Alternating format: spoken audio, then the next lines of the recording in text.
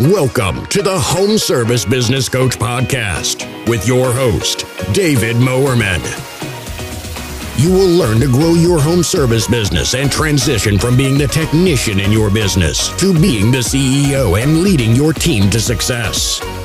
Get a front row seat where you will get practical advice from industry experts on how you can level up your home service business. Get ready to take some notes because we're going to jump right into it here. What is going on today, guys? Dave Mowerman, your home service business coach. I've got a special episode for you here where I actually get into my story a little bit deeper. I sit down with my friend Colin Toop of Tools of the Trade podcast, and he asked me a number of questions about my pressure washing business, Revive Washing, how I got started, what our plan is for this year, and how we are growing. And so I just wanted to share transparently with Colin and his listeners on this episode, and I thought you could find some value in it. You're listening to me every week, watching my YouTube videos, consuming my content. I want to be as transparent as possible with you. And I thought this is a good episode to air because I get into my mindset and where my pressure washing business is going to this next year. So I really hope you enjoy this episode as I sit down with my friend Colin Toop. It is a little bit of a lengthier episode. As I said, we get into a bit more detail of my journey, but I really think there'll be some value in there for you. And as always, please subscribe to my podcast and don't be shy to share it around. I like giving out the free value. So if you're in Facebook groups or on your Facebook page, share it out because I want to get the word out to help people grow their service-based businesses. Thanks again for watching, guys, and I think you'll find some big value in it. I'm Dave Mowerman, and you're listening to the Tools of the Trade podcast. Welcome, please welcome to another episode of the Tools of the Trade podcast, your number one construction industry resource. Hear conversations with industry professionals to get the tools, stories, and advice that you need to set your career on fire. You're now streaming the Tools of the Trade podcast. What's up, guys? Thank you for tuning into episode number 25 of Tools of the Trade. If this is your first time listening, or it's been a while, I'm your host, Colin Toop, and thank you so much for joining us here for another episode today. I created this podcast to not only change the optics of the construction industry, but to provide apprentices, journey persons, small business owners, executives, and really everyone in between with valuable resources that they can use to accelerate their professional growth and leadership. And if you're listening, yes, that means you. How do I do this? Well, I do this by interviewing the brightest minds I can find in the construction world or in roles that support our field to extract the stories you want and the tools that you need to set your career on fire. This week's guest is the founder of Revive Washing, Dave Mowerman. Dave most definitely fits the description of an ethical and a serial entrepreneur. He has spent the last 7 years not only building a successful house painting business, but spent 4 of those last 7 years building Revive. Revive is not just an exterior cleaning company, but rather Dave's way of building a bigger, more impactful business that gives back to the global community.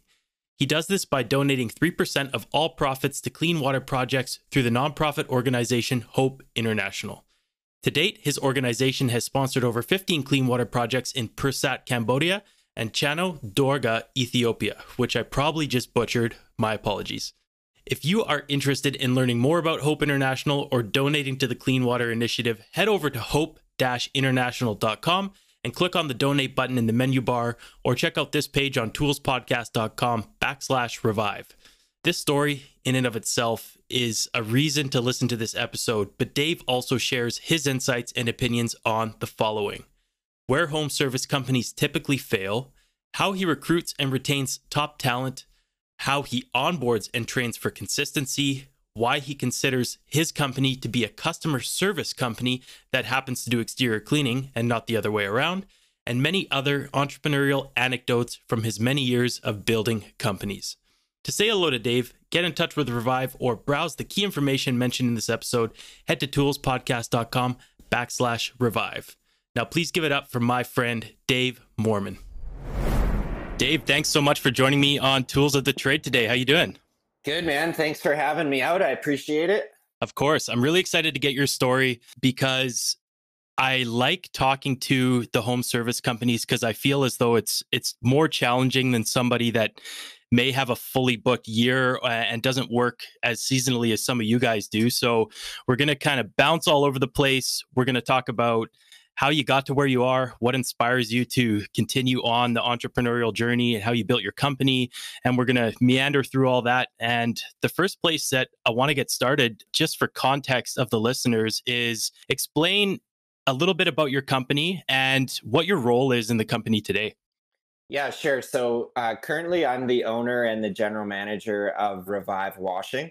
We are a one-stop shop for exterior cleaning. So our ideal client is really an affluent residential customer, and we specialize in exterior house washing, window washing, gutter cleaning, and pressure washing. So those services keep us quite busy. And we actually just added Christmas light installation too, just last fall. So we just went through our first season of Christmas lights as well. So Amazing. I want to get into that a little bit later because I was thinking about implementing something like that at a company that I started with here. But what does the day to day look like for you and your company right now?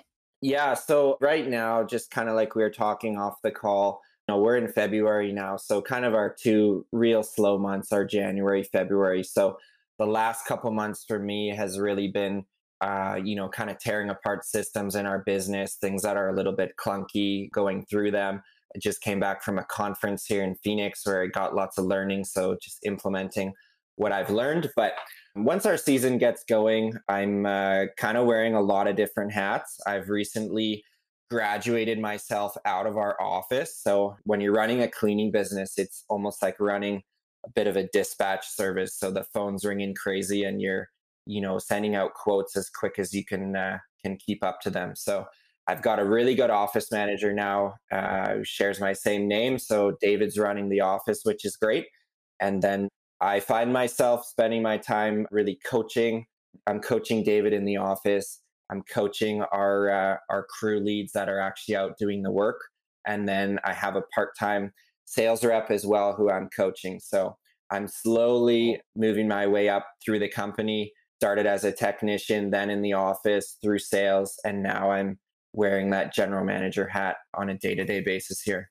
That's great. I think a lot of people strive to get in that position where they can have a bit of freedom, and it sounds like you're kind of in that position now. How many hours a day do you think you put in, or a week? That's a good question, man. I would say our crazy time is like April, May, June, July. So that's when I'm, really pushing. The weeks can be up to 60 hours a week. I don't tend to hop over that. I take Sundays off, non-negotiable. Saturdays when we're busy, I'll usually get up early and crush a few hours out in the morning.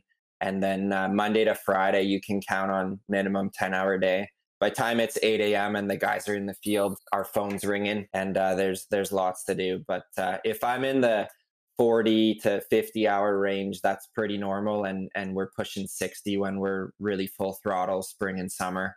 That's awesome because I think back to a lot of the roles that I've had now working for other contractors as an employee, and I don't think that anybody's really working the traditional 40-hour week anyways. I mean, most people are working the, 60 plus if you are in a management position of some kind, or if you're on big projects, depending on obviously your salary range and what you're looking for. But that's quite an accomplishment to have, relatively the same amount of hours in a week as somebody that's working for somebody else. So I commend you on that, because I think a lot of people think over time that they want to get to that place, but they're kind of stuck in the really busy working every day, 7 days a week thing, and it's tough.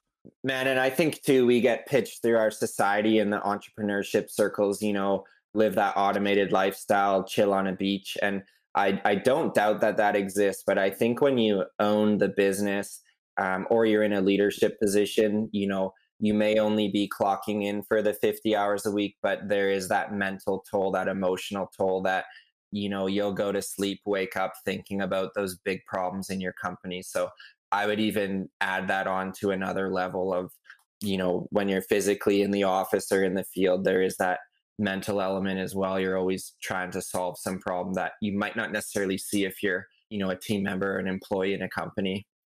Yeah, for sure. So now that you're in this place where you're taking off some of the hats, you're moving your way up out of the office into a general manager role, I wanted to know a bit about your background, where you got started, and how you basically give me the snapshot from, let's say, leaving high school to getting to where you're at now. Yeah, good question. So I came out of high school, and all I really wanted to do was actually play soccer on a scholarship. So I got into a local university, University of the Fraser Valley, and I got in on their soccer team on a scholarship. And I actually just kind of threw mud at a wall and picked to study business, largely because the captain of the soccer team, who I thought was the coolest guy around, he was doing a business degree.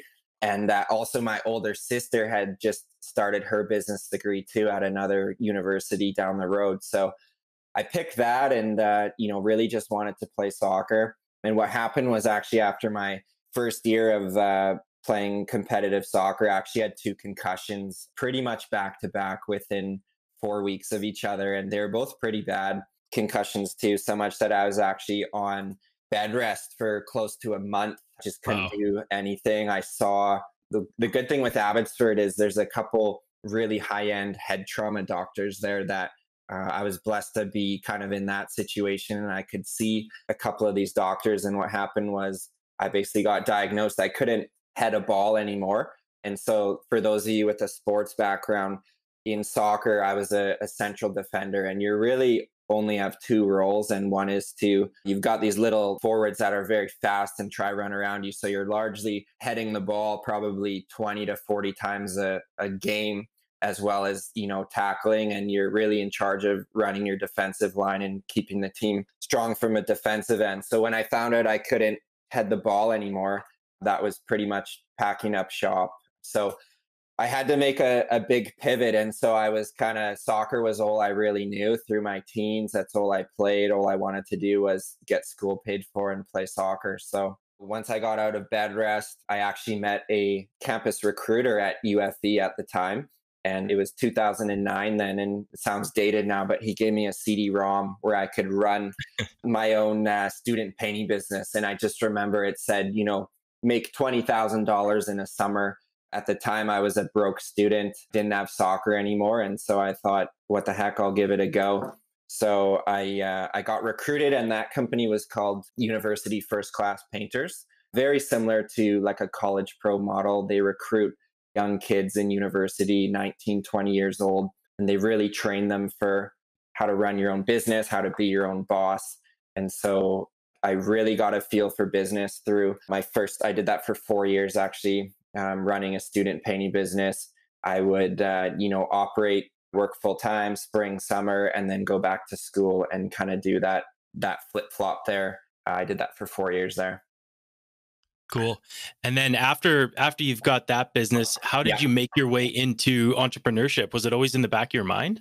Yeah, I finished the student painting there. I did one last year while I was out of school, and at that time, I thought I would go get, a fancy business job as some of my colleagues were doing. I figured I'd be suit and tie looking for that real job. And I put my resume out even a little bit, but I just didn't I don't know if I wasn't employable or what, but nothing really seemed to click. So I ended up actually carrying more into my entrepreneurship journey, and I actually bought a painting franchise. So I bought the franchise for the student painting company called Elite Trade Painting. So I just actually wrapped that up there. I did 6 seasons with them, and that was very much my livelihood coming out of university up till last year. And I'm very thankful for that business because it paid my bills while I was able to get Revive off the ground in the last 3 years here.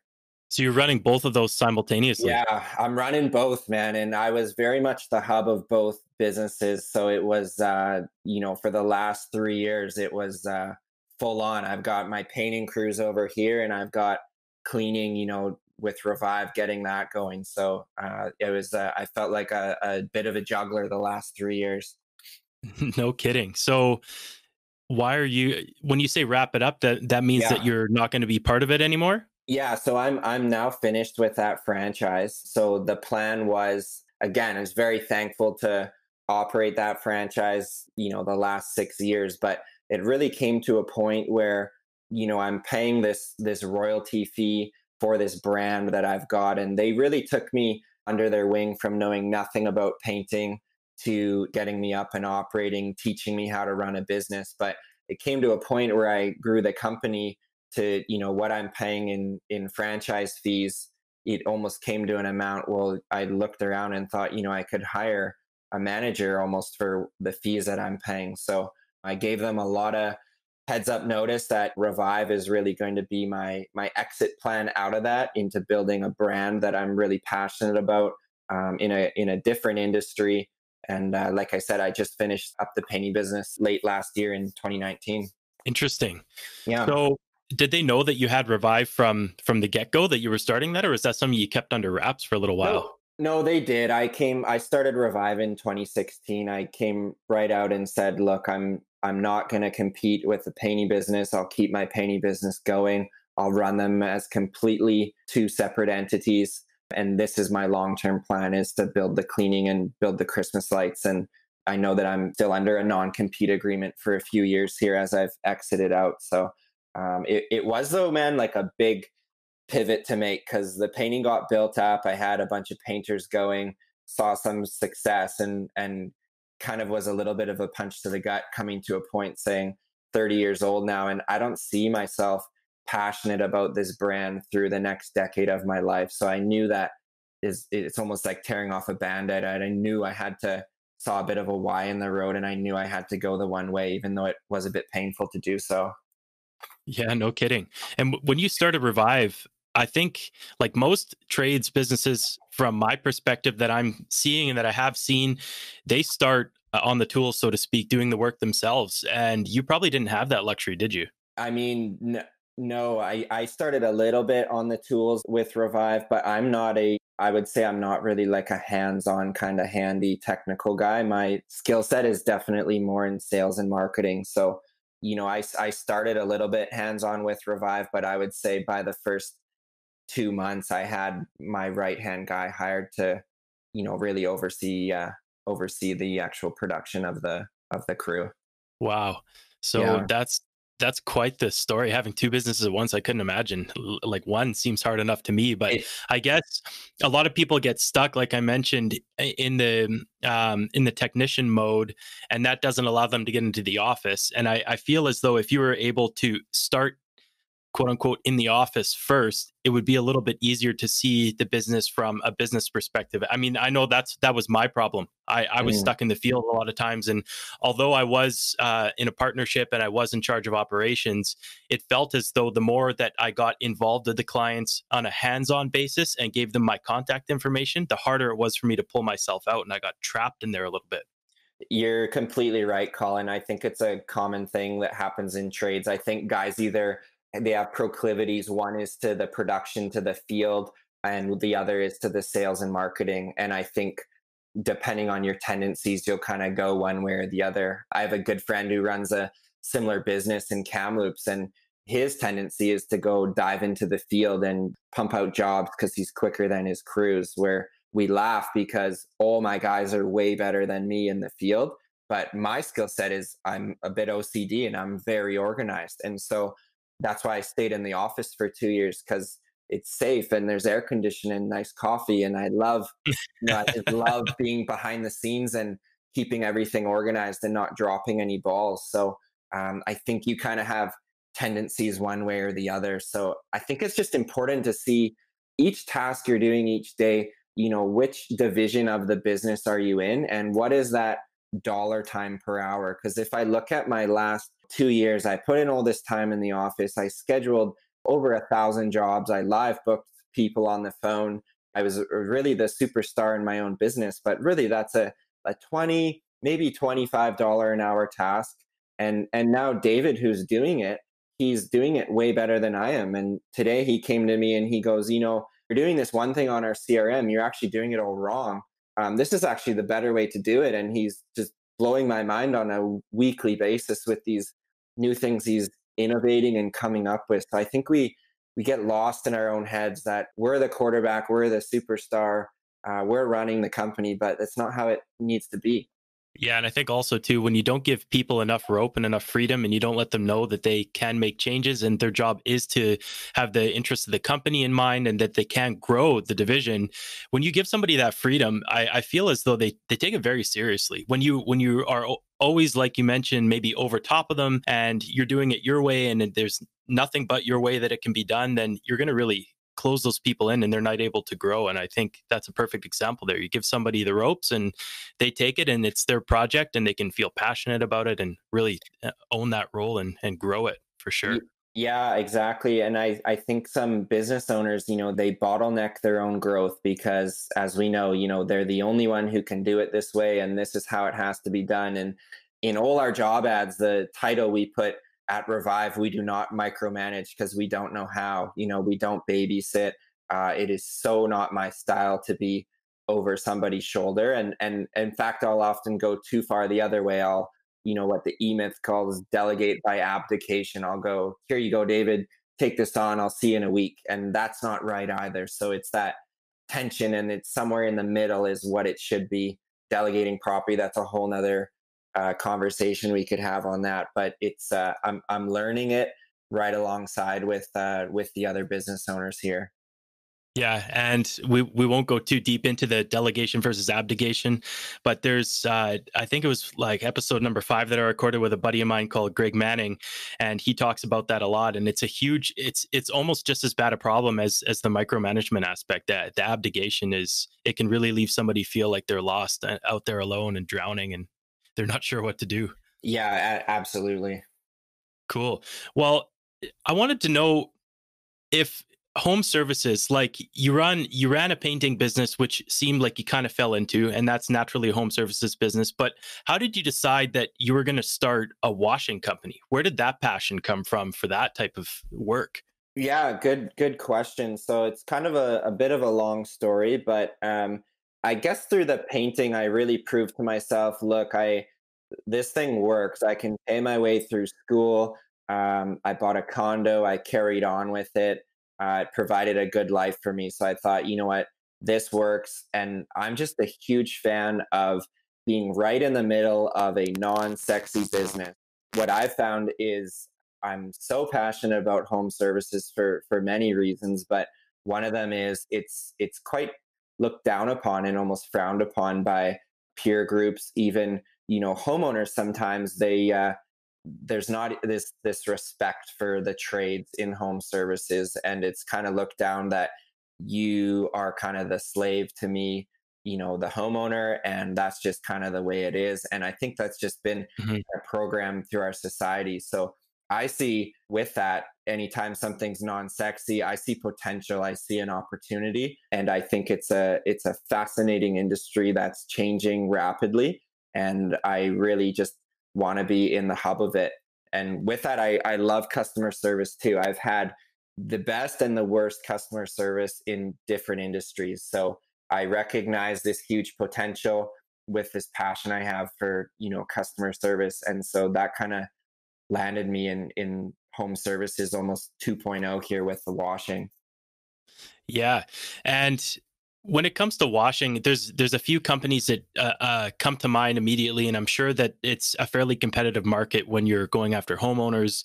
What do you think your differentiator is at Revive? Yeah, good question. So first off, there's a ton of house washing companies. I think on last count, just locally here, Surrey Langley, I think we're over 40 now that actually have, Oh wow. listings on. That's just who has listings on Google My Business. There's probably more as well. But for a differentiator, we're trying to do this different. So back to the last question too, I find this industry that is not super glamorous, but I have this challenge of how can I create a company and make it a fun place to work. And, the best way I could sum it up is Revive is essentially a customer service company that also happens to wash the outsides of houses, clean gutters, clean windows, whatever it is. So that's not the secret sauce of our business, is how clean the gutters are going to get. The secret sauce is when that truck pulls out of Mrs. Jones's house, how does she feel about Revive? Is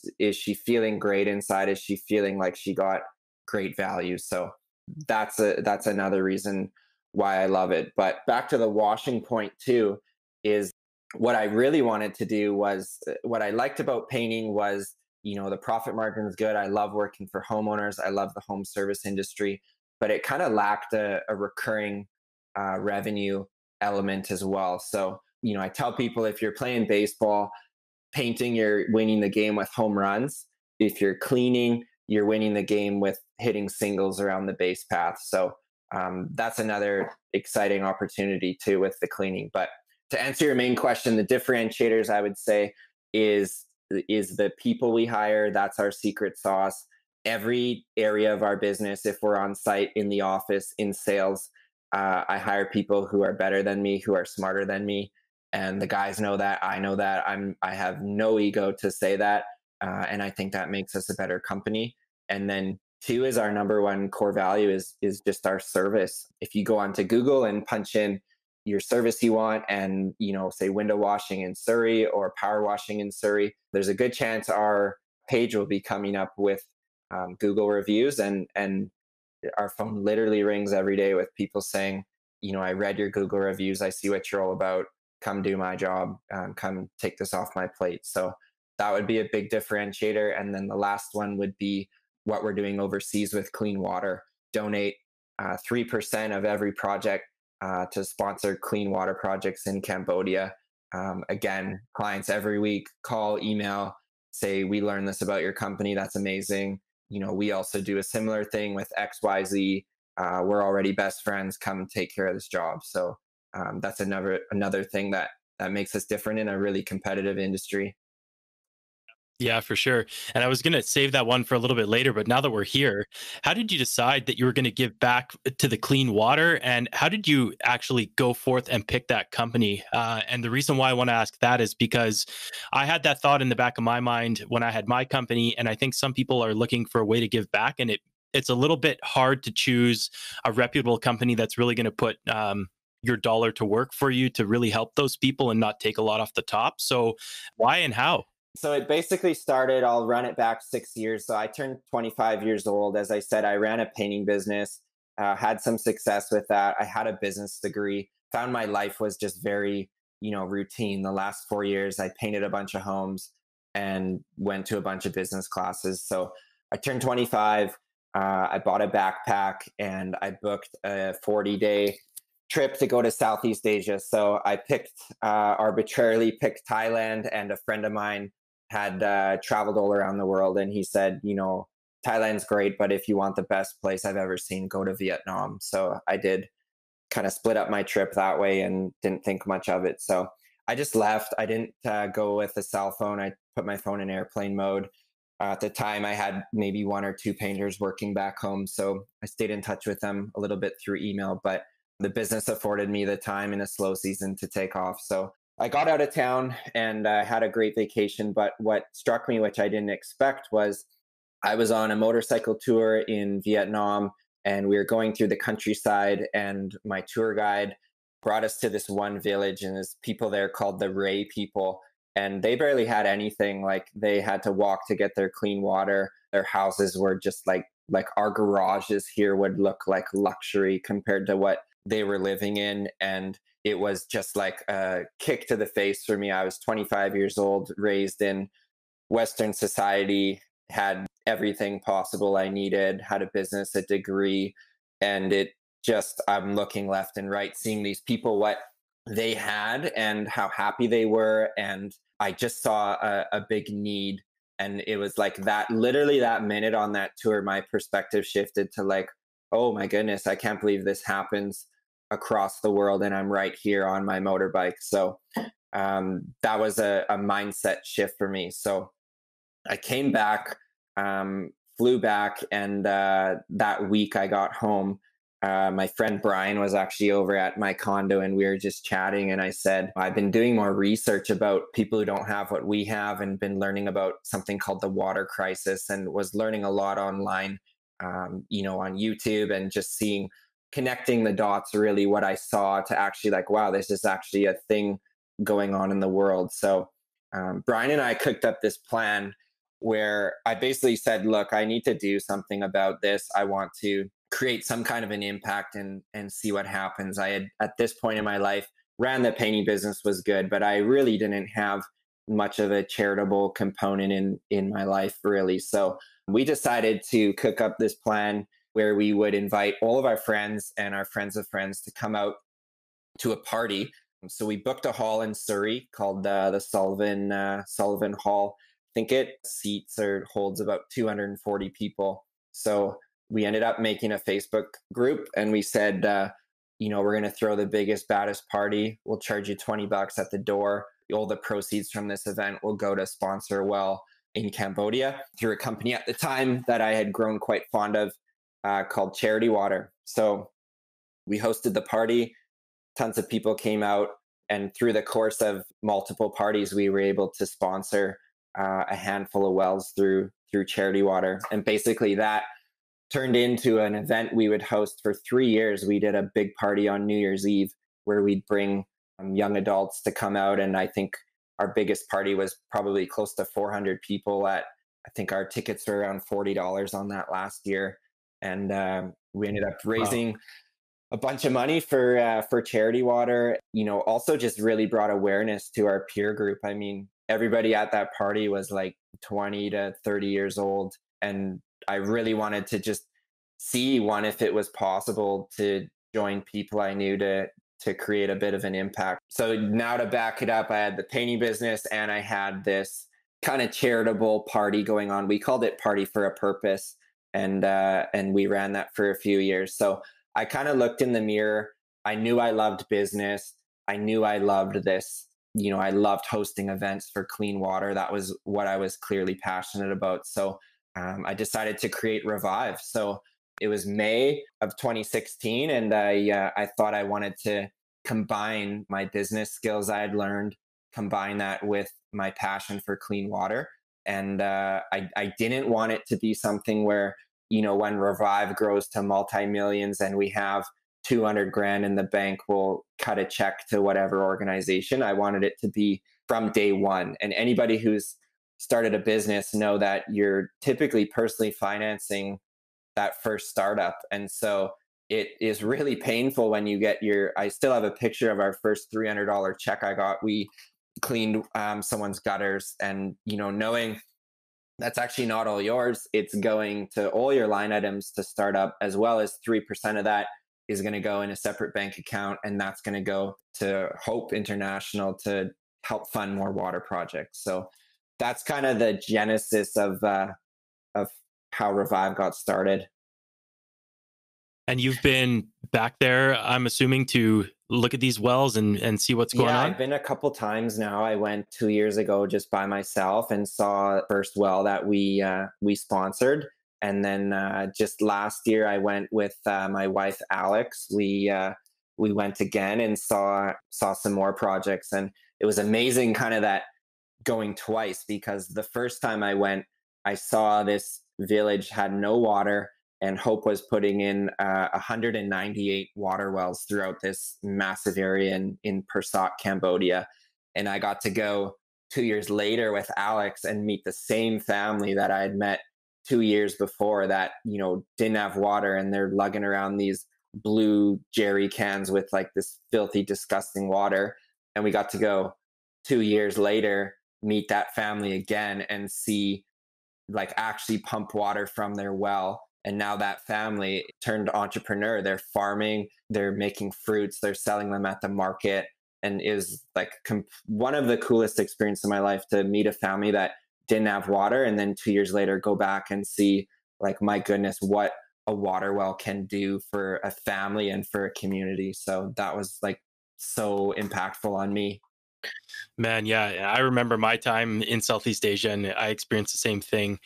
And we will link to all of Hope International's website and everything on the podcast page here. So if anybody listening wants to do something similar or give back to the organization, I hope that you feel empowered. It doesn't have to be clean water, but I think it's such a cool way to be able to help those people. Like you mentioned, you're riding by on your motorbike. You're there kind of half for a bit of a party, half to travel, and you have such a great life back home. And there's these people that have like nothing. Mm-hmm. That's It's amazing. amazing, man, and it's still a big problem. I think latest stat is about 660 million people in our world still don't have clean water. So it's still very much a crisis. I think just because we don't butt up to it in our day to day lives, it's kind of like a out of sight, out of mind. But one of the biggest recommendations I'd have is just for somebody to get out of your bubble, because like I said, I bought a backpack on Craigslist. I just went, no idea, clean water or charity component, nothing. I just wanted to sit on a beach and eat pizza and have a beer or two. But it my motives going into that trip, I came back like completely changed. And that was only 5-6 years ago, and now I look at what Revive's becoming because of that trip. It's a special feeling, and it makes getting up every day through, some days are definitely tougher than others when you're running your business. But Simon Sinek talks about having your why really grounded. And I think if you know, why are you actually building this? Like, yeah, creating money, a great business for your family, that's all good. But I think if there's something that runs deeper, like that really identifies with your heart and why you do something, it makes those days that are rough, makes you really get through them. Yeah, a little bit of extra motivation for sure. Yeah, exactly. So going back to your right-hand man, Dave, and your recruiting process, I know that it's, when we think of home services, like you mentioned, it's looked down upon in homeowners' eyes. And I think this goes back to some conversations I've had with other tradespeople. And it takes one bad contractor to kind of spoil it for the rest of us, so to speak. You could have one bad experience and you're forever jaded hiring somebody to come work on your property. And when you have a business like yours that's somewhat seasonal, and you mentioned you're in a slow period right now, it seems like it would be tough to retain and attract talent without having to constantly go through a rehiring process. And I was hoping that you could talk a little bit about what your process likes for going out and finding an all-star, because obviously you've had to do it in your painting company, and then when you started Revive, you had to hire somebody to essentially run, whether it's either just a job or the office. Now you have that person full time. So I'd be interested to hear what your process looks like, and if you're able to actually retain these people the next year after the slow season is over. Yeah, good question, Colin. It's definitely the biggest challenge in our business. Like, again, a whole nother talk on how hard it is to find people today, and young people don't want to work and this and that. But I think I've accepted the reality that it is a difficult job, but it also, like, I'm all for loving a big challenge. And I think if you want to challenge, like, start a service business today in 2020 and try get a staff beside you to help grow this thing. So I see it as kind of the ultimate challenge every day. Recruiting is a whole lot more than just paying your $35, posting an ad on Craigslist and waiting for your email and phone to blow up. It definitely doesn't happen like that anymore. Recruiting is like it's a holistic game that requires tons of effort. So I spend 50% of my time in marketing, sales, lead generation, and the other 50% is on recruiting more all-stars, checking in with our existing staff, making sure that they're happy. So those would be where my time goes. So I don't have any secret sauce, or there's no magic bullet to recruiting. I know through my painting career, I probably hired over 100 painters, and in Revive alone this year, we're going to need to probably get to around 15 new people coming on to join our team. So it's definitely something I'm still working on and learning, but I think it comes down to the question is, would you work for you? And I think if you look in the mirror and you can honestly say, like, yeah, I would love to work for me, you're going to find success. But I think if you're looking in the mirror and you're a bit hesitant and you can't, honestly say that you would work for yourself, I think there could be a problem. So I'll share a couple things that we do, and maybe the listener will find a bit of value. So again, our services aren't glamorous. We're cleaning gutters, we're cleaning windows. I couldn't think of really a service that's more kind of, could be seen as laborious or mundane or something that somebody wouldn't like. So what we try to do, we try to make that fun. We tell our guys what I said earlier, we're running, a customer service business. It's all about service for the customer. And yes, we provide these services, but it comes back to serving the customer. So one, I'm a big fan in paying more than the industry average. So, if a technician is making $17 an hour for industry average, I would pay them probably $20, like that level of divide. And in addition to the base wage that our techs get, we add in performance bonuses. So if they are, hitting a certain amount of production per truck per day, they're getting percentage based on that gap. So if they're going to, crush out an extra long day and add more revenue to revive, they're going to get a cut of that. So a form of like a piece rate model. Point two, we give them gift cards if their charge rate is above a certain rate. So again, in addition to that piece rate, they're going to get a monetary bonus as well as gift cards for their charge rate if they're beating, where we want them to be. And then we're paying them for every single review that they get. So every Google review is worth $20 and Homestars and Facebook is worth 10. And the beauty with cleaning is that truck's going to probably 3 jobs a day and everybody's got an email address. So, our guys get reviews on probably almost half our projects that we do. And then they also get tips from homeowners that they get to keep. So suddenly, instead of comparing against that guy making 17 at the competitor down the road, our guy's making 20 with all the bonuses. He's probably north of $25 an hour. And I would say working for a more fun company. So again, the money's got to come from somewhere. So we have we don't pull any punches saying we're a premium price provider. We tell everybody that on the phone. If you're looking for the lowest quote, that's not going to be us, but we do, strive to bring the best value. So I think those are kind of some key tips with recruiting. And, if I hire, say 20 staff this year, I could probably bet on 13 or 14 of them being friends or acquaintances of our current staff, if that makes sense. So yep. I'm a big fan of hiring from what we call loose ties. So kind of that 6-degree rule is so true.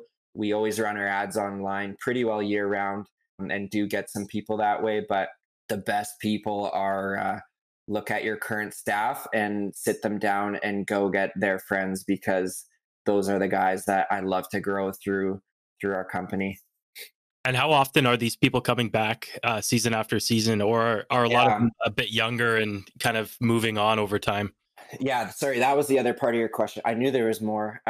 Basically, we've shifted our business model, Colin. We want the person who, is married with maybe the kid or has the rent to come up with, or who has aspirations. We're not looking for someone just passing by who, wants to pick up a power washing wand. We want that year-round guy.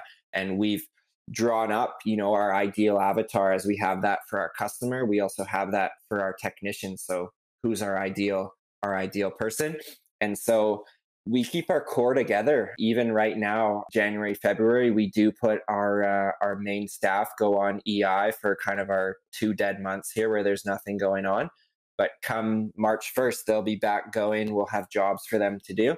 And like I said earlier in the talk, we did add Christmas lights last year. So now our November, our December are actually some of our busiest months of the year as we continue to grow, which I'm really excited about. So it's going to be hiring people now on a 10-month season, and they'll have 2 months off where, they'll have some money from EI.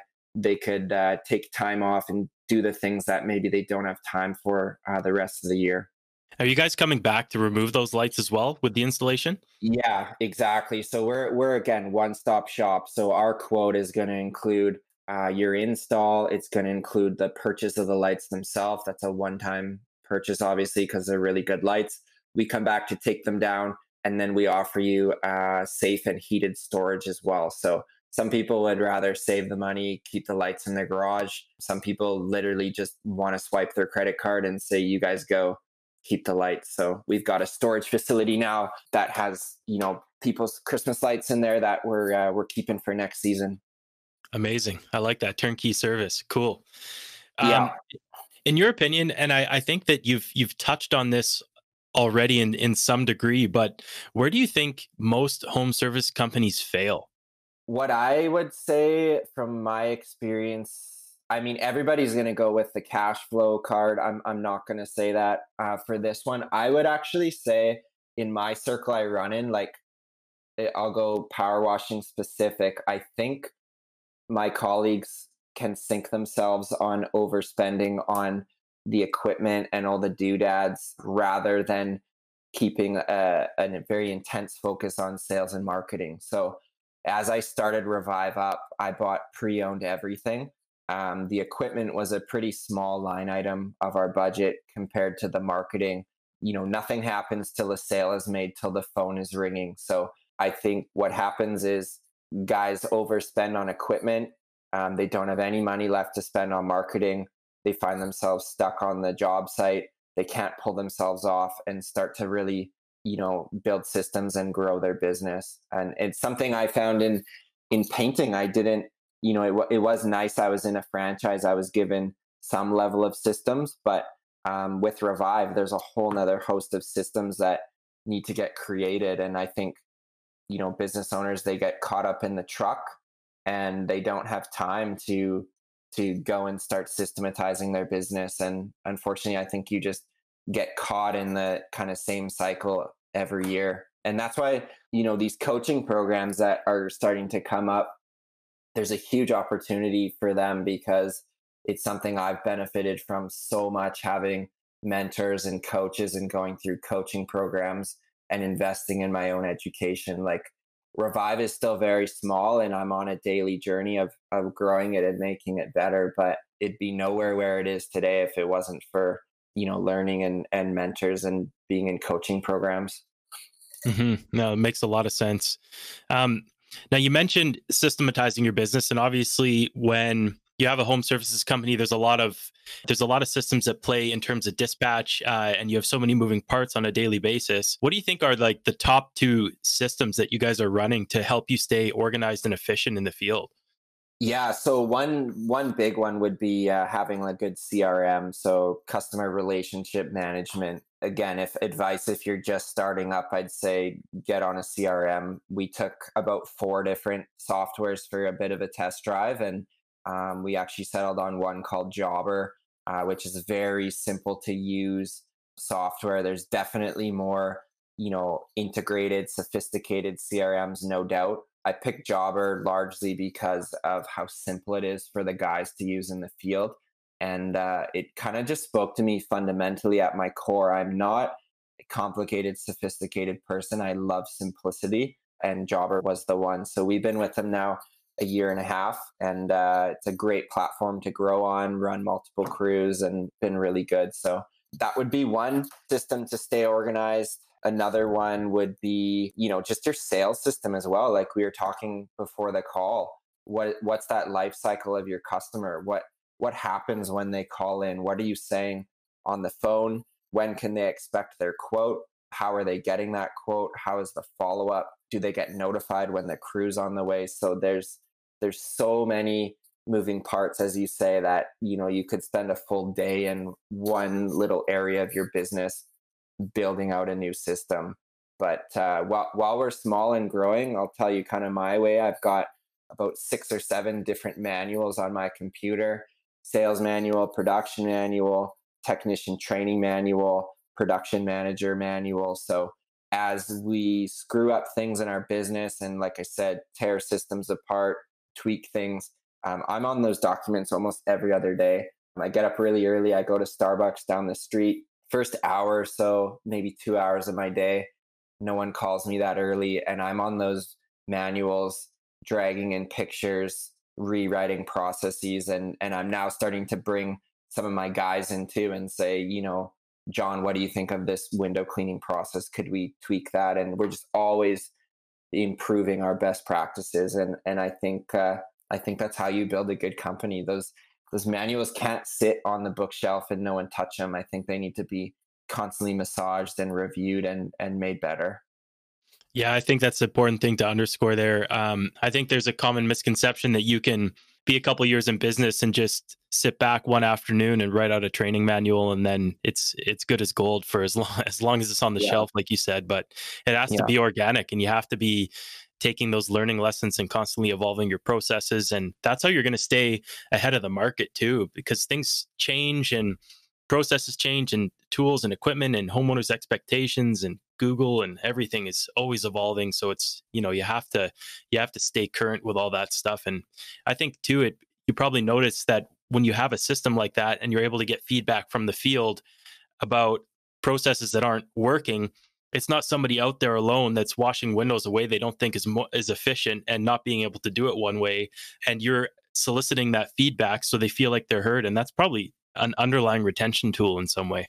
Absolutely, man. Like I was literally just sitting with my tech John there after our team meeting, and he's a guy we're trying to grow through the company, and he's got an extensive background in window cleaning. And I literally gave him our window cleaning manual like yesterday and said, here's your 6 pages. Can you spin this and make this more golden for me? Add some photos. He's going to be helping with our training. So again, looking at your team and saying, Dave, you the business owner, there's actually better qualified people who can champion different areas of the business. And there's no reason that we need to wear all the hats. One last thing too, to get back to your last point on, business owners failing while we're on this point. I think there's a common trend that the businesses who get stuck are the owners that are reluctant to learn. And I think, as you say, Google changes what seems to be every month.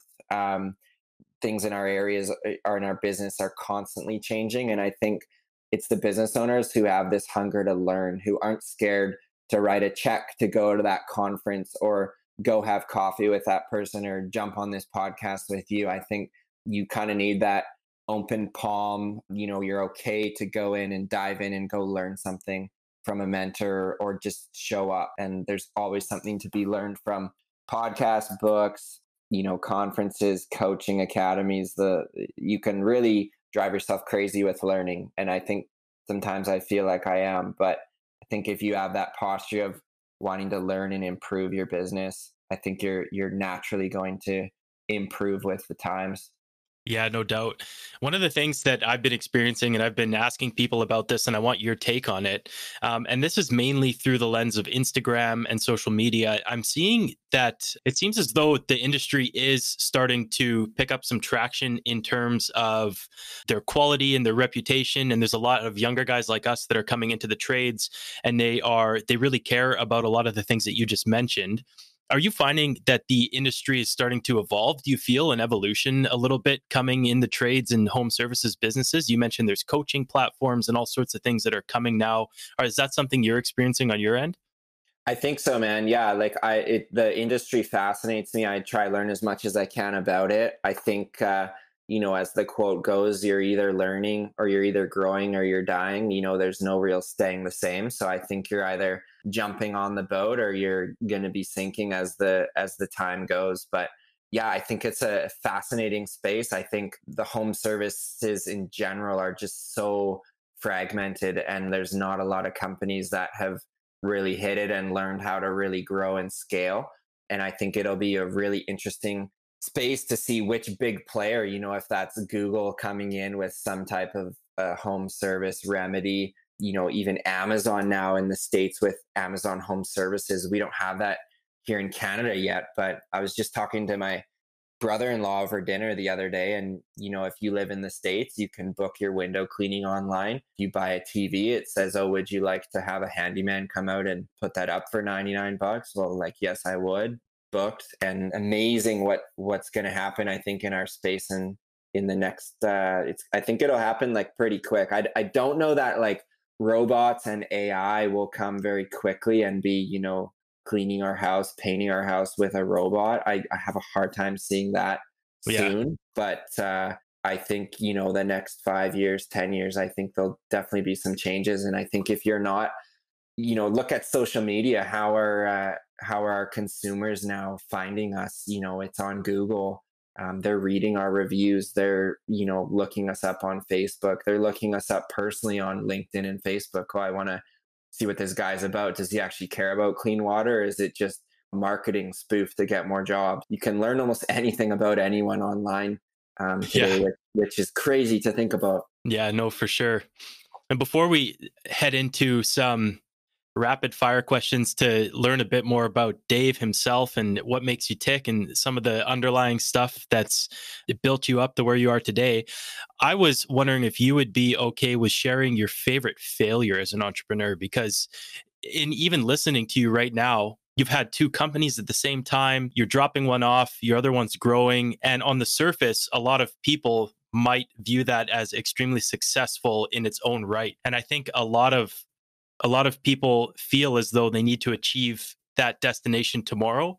And there's a lot of anxiety and stress around becoming a big entrepreneur with a big company that has all these people and you have no day to day and all of these things. So what would you say has been your biggest learning lesson or failure that has kind of shaped you on your journey as an entrepreneur? Yeah, I'll share one kind of recent, I'd say, even going back as recent as last year. I was running painting and I was really wanting to take this leap to Revive. So, my plan was last year, let's grow as aggressively as we can. So that's what I decided to do. And it came with a big learning lesson from a financial perspective. So what happened was in 2018, we cleaned about 235 homes, and it was a good kind of business on the side to painting. And last year I decided, I'm going to go out, get a bunch of vans, hire a bunch of people. I'm going to get a manager to run this company, and the thing will just scale to the moon, in one season.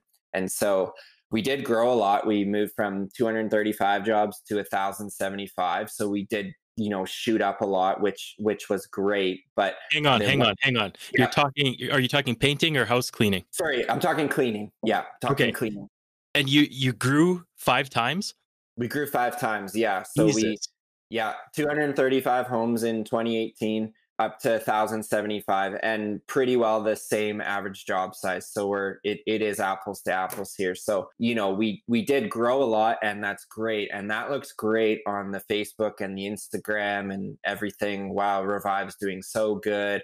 People are messaging me, this is amazing, blah, blah, blah. It really strokes the ego. But one of my favorite quotes now is, revenue is for vanity, profit is for sanity. And so it was a humbling year for me. And I felt like the bills were coming, like the revenue's coming in great. We're keeping 13 guys cleaning in May and this and that. But when the dust settled at the end of the year, I looked at our bottom line and I was like, man, we really weren't as profitable as we should have been.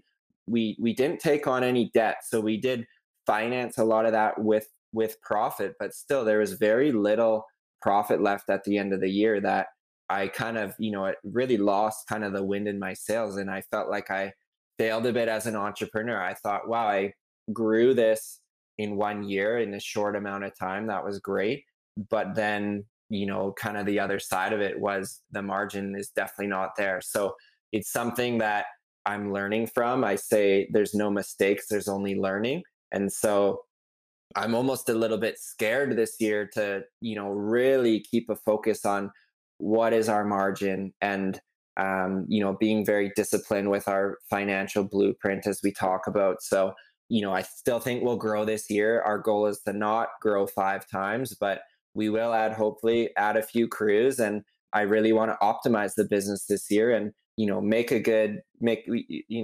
have to get filthy rich off this, but I do want to make, an acceptable profit margin. And I think in our space, by time you pay everybody, including a salary for the manager, the goal we're after is a 20% net profit margin. That can change if you're a home remodeler, you're in a different industry, but that 20% goal is what we're after for margin after, again, paying for everything. So that's our goal this year, is continued growth, but really achieving that 20% margin, because we definitely didn't hit that last year. That's amazing. It's almost a success in and of itself to grow, but it was obviously hit on the bottom line. And I hope that we can check back in this time next year and see how it ended up for you. I'd be curious to see how the year goes and how much sales grew as well as revenue. So we should definitely aim to check back in. Is there anything else that you want to touch on, industry specific, before I get into a bit more about yourself? Yeah, maybe one last thing, just piece of advice. If anybody's listening to this and finds themselves in home service or even pressure washing, I just came back from this conference down in Phoenix. It was called the Responsicon, and they're actually it's a software called Responsibid that, really automates your sales follow-up process. And I think this just speaks to how much learning you can get if you're in a certain room with people. So it was a 3-day conference, and I'll keep the story quick, but I came back to BC after a 3-day conference. I had 48 initiatives to implement into Revive. And that was just from people on stage or people I met over dinner, lunch, or whatever. And so I think just as you grow your business, don't underestimate what you can learn from people who've already, went there before ahead of you. And there was a few speakers at this conference who had built up big service businesses, multiple locations, and they're literally telling you, I'm sitting front row taking notes, and they're telling you how they did it. So whatever I'm doing, whatever we're doing with Revive is not original ideas that come from Dave's head. They're literally things that Dave has learned from book, podcast, conference, meeting people. And I'm just a big action taker, implementer. I love routine, and I'm a very consistent person. So if you point me in the direction and give me the roadmap, I'll try run through that wall. So all that to say, as you grow, I think you can learn so much from other people. And I think that's why Revive's been growing quick, is because I have this hunger to learn and to implement. Amazing. There's a conference actually coming up for podcasters called PodFest. And the company that I host my podcast through sent me a free ticket. And I was kind of humming and hawing if I should fly down to Orlando for the weekend and check it out. And I think enough people have said that they've gained benefit from these conferences that I think I have to go. My buddy I mentioned there in Kamloops, Brandon, he was like gung-ho to go on this. And I was kind of like, I'm not a big like networking kind of guy. I'm actually introverted by nature, and probably after this call, I'll just need an hour by myself to sit and chill. But he was pushing me, and I said, you know what, let's go. And it was a great conference for one, but two, it just blew my mind to literally be in the room with people who are doing what you're doing. There was more learning in those 3 days than I've had in the last year. And so much so I was having a hard time sleeping coming home because I just wanted to had all these things I wanted to knock down. So even David in the office was like, what has happened to you? It's like you got brain surgery. So I think we can get that way too as entrepreneurs. We chase all these different things. So you do need to like prioritize, but one implemented system is better than nothing. Yeah, absolutely. Cool. Well, let's hop into what I call rapid fire.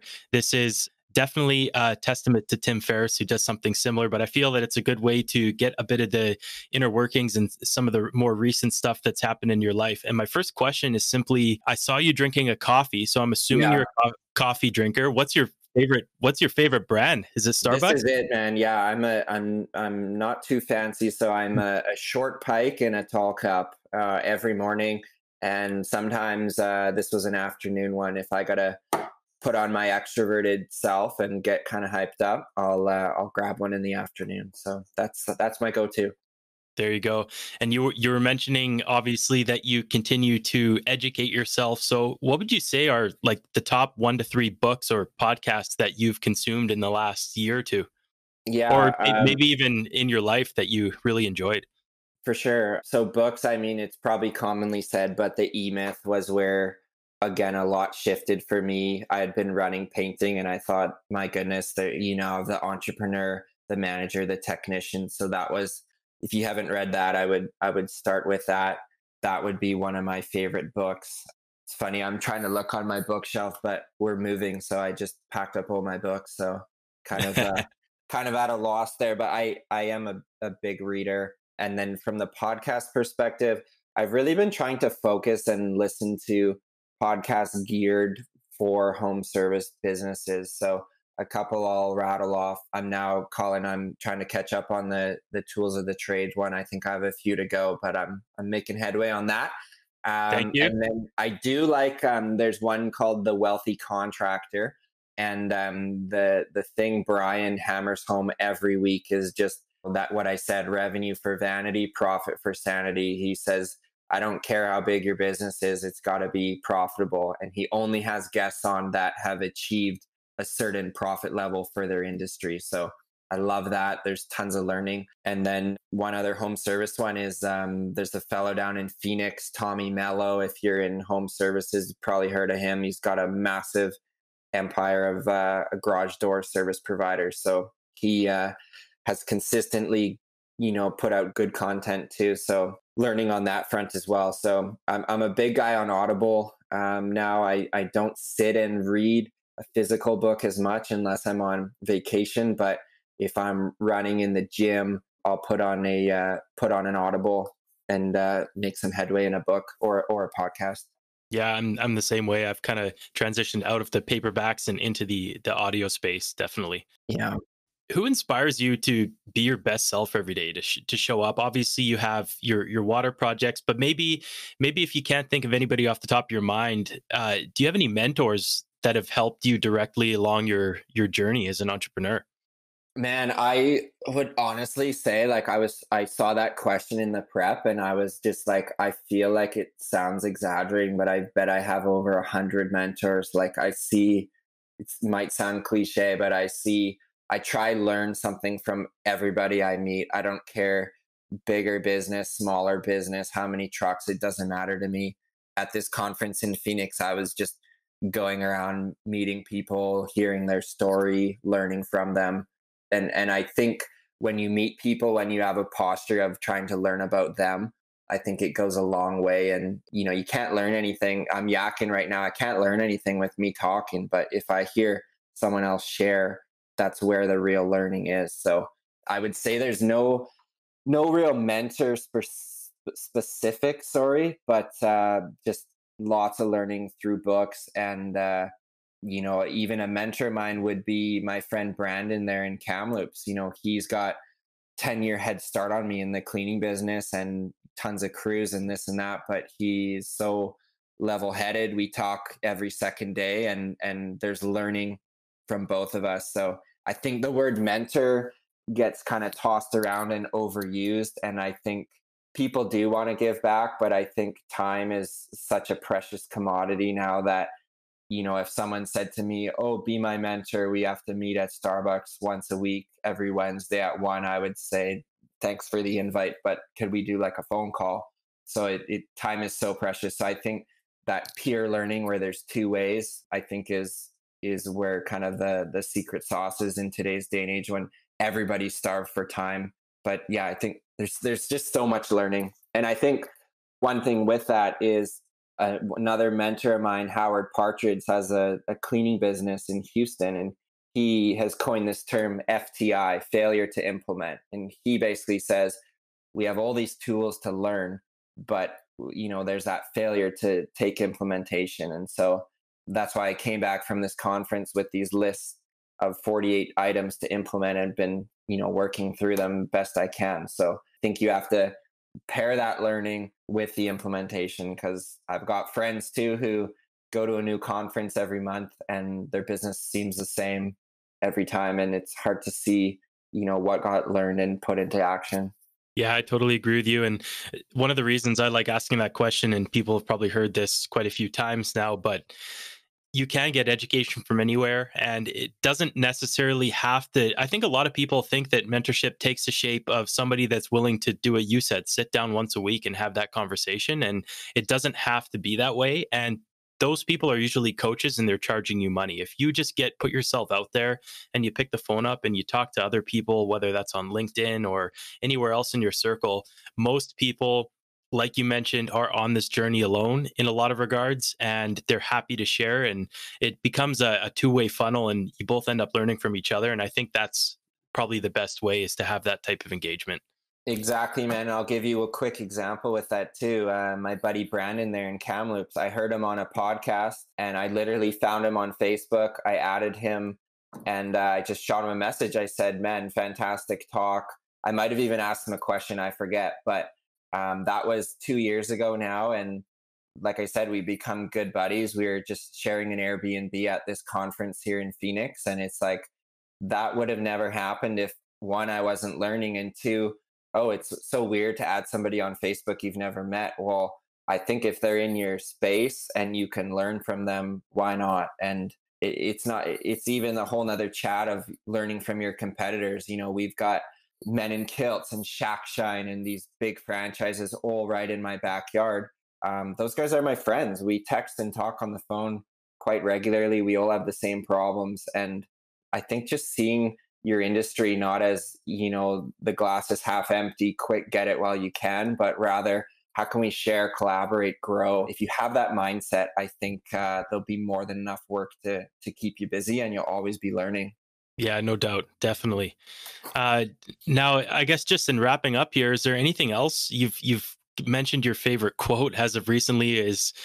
Say that again for me. Revenue is for vanity, profit is for sanity. And I really like that one too, because when I'm at this conference, first question people want to ask, how many trucks you got on the road? And they're trying to size up, how big of a dog are you? And to me, I used to really care about that. And it does kind of show the level of your business, but you could be a 10 truck operation and it could be a complete disaster, not profitable. I'd be more impressed with the guy running 2 trucks who his employees love working for his company. He's profitable. He's taking care of his family. There's more to life than just throwing more trucks on the road. But at the same time, on the other side, if you're an entrepreneur, you're probably wanting to grow and you just cannot help, what Michael Gerber calls it's a disease, an entrepreneurial disease. We go to bed thinking about what new businesses we can start, and the rest of the world thinks we're weird. But that's how, one of the things I love in life is how when you meet another entrepreneur, you are vibing with their mindset. My brother-in-law is very entrepreneurial, and we get in trouble at family dinners because we just will dominate and go back and forth of all these new ideas. And we're like, oh, there are other people sitting here too, we should, include. So it's just funny how that happens. Yeah, is your wife on board with the entrepreneurial brain? She is. She's honestly, man, my best counselor. She's not on payroll per se in Revive, but I call her a consultant for Revive because she gets it morning and night. My ideas, half the time they're not good. Sometimes they do have some legs, but she's also just such a good read of people, and she can hear me talking about our staff. She knows our guys, and she's just such a good sounding board. But no, she's got her own career going on that she's doing really well with, and she loves it. And again, that's another point of mine. I think as business owners, people think, oh, your spouse has to be in the business, otherwise she doesn't support you. And I would fight back at that and say, I want my spouse, I want Alex to be happy. I want her to get up Monday morning and be stoked. I'm going to teach my students clinical nursing skills. And I'm super happy with that. I'm her biggest cheerleader, and she's my biggest cheerleader. But again, a whole nother podcast on being aligned with your spouse. You need same values, same vision. She knows why I love Revive. She knows where I'm wanting to steer it, and she's you need your spouse 100% on board, or it's uphill 100%. Yeah, I completely agree. I think that's a perfect way to wrap up with a beautiful shout out to the wife. Yeah. You're hiring right now, so let's throw a quick plug in for that. If anybody's looking to get in touch with Revive, or if they've heard this and they're in the Lower Mainland and they're in the Surrey area or close by, and they want to get in touch, maybe even potentially for a job, where can they find you?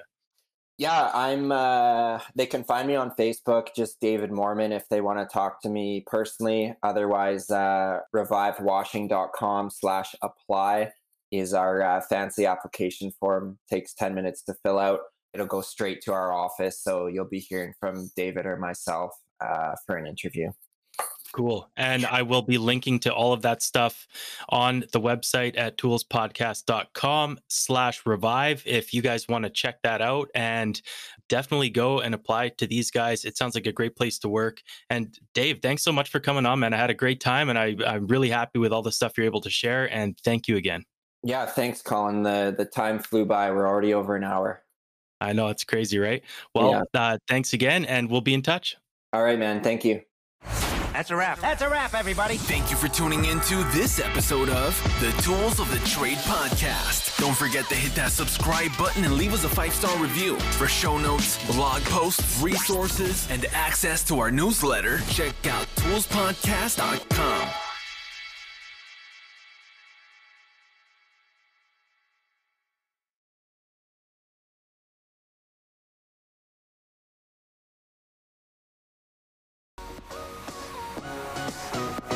Thank you for listening to the episode today. If you want to get even more value from David, then book your free coaching call at homeservicebusinesscoach.com.